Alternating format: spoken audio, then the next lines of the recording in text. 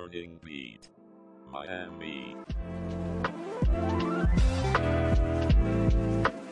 Good morning, Miami. It's Thursday, October 12th, 2023. As always, we're here to start your day with your daily dose of all things Miami on the Morning Beat Miami. Before we dive into our main segments, a quick shout out to Fort Lauderdale, Boca Raton, and our very own South Beach. Let's get right to the headlines of the day. Our first story today, a North Miami man, Caleb Raymondville, is facing charges for allegedly posing as a bank investigator in a scheme that swindled $16,700 from a woman's bank account. Wells Fargo officials caution against giving out personal information and remind customers to verify the authenticity of any suspicious phone calls or requests. In Broward County, a mom speaks up about an alleged case of abuse involving her 4-year-old autistic son at Forest Hills Elementary. The young boy's mother, Dilmy Alvarado, only learned of the incident weeks after it occurred, prompting concerns about notification procedures in the school and district.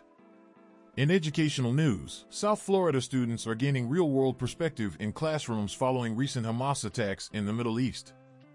It's a difficult subject indeed, but these students are proving once again that the world can and should be a classroom. Education is our best defense against ignorance, after all.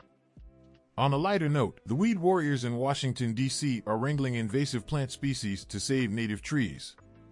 These valiant volunteers have been swinging their green thumbs against harmful flora since 1999. If you're wondering whether it's effective, let's just say this: the definition of weed whacking has saved thousands of trees. And finally, the Swedish vehicle startup Lovely is revolutionizing urban commuting with their flat-packed Lovely O car. It's cheaper, cleaner, and believe it or not, it packs quite a punch in the performance department too. Isn't that a lovely idea? Alright, Miami, enough news for today.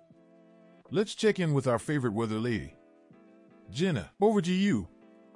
Thank you, Aaron.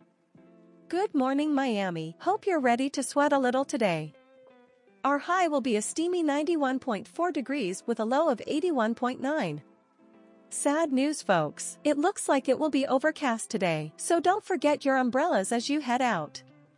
Now, I'll hand it back over to you, Aaron. Please don't make it rain news. Jenna, you're always the silver lining to the cloudiest of news days. Thanks for the update. Remember, listeners, Morning Beat Miami is here every weekday, bright and early, helping you start your day. We'll see you tomorrow. Until then, forward we go. Stay safe, stay informed, and always look for the sunshine. Miami.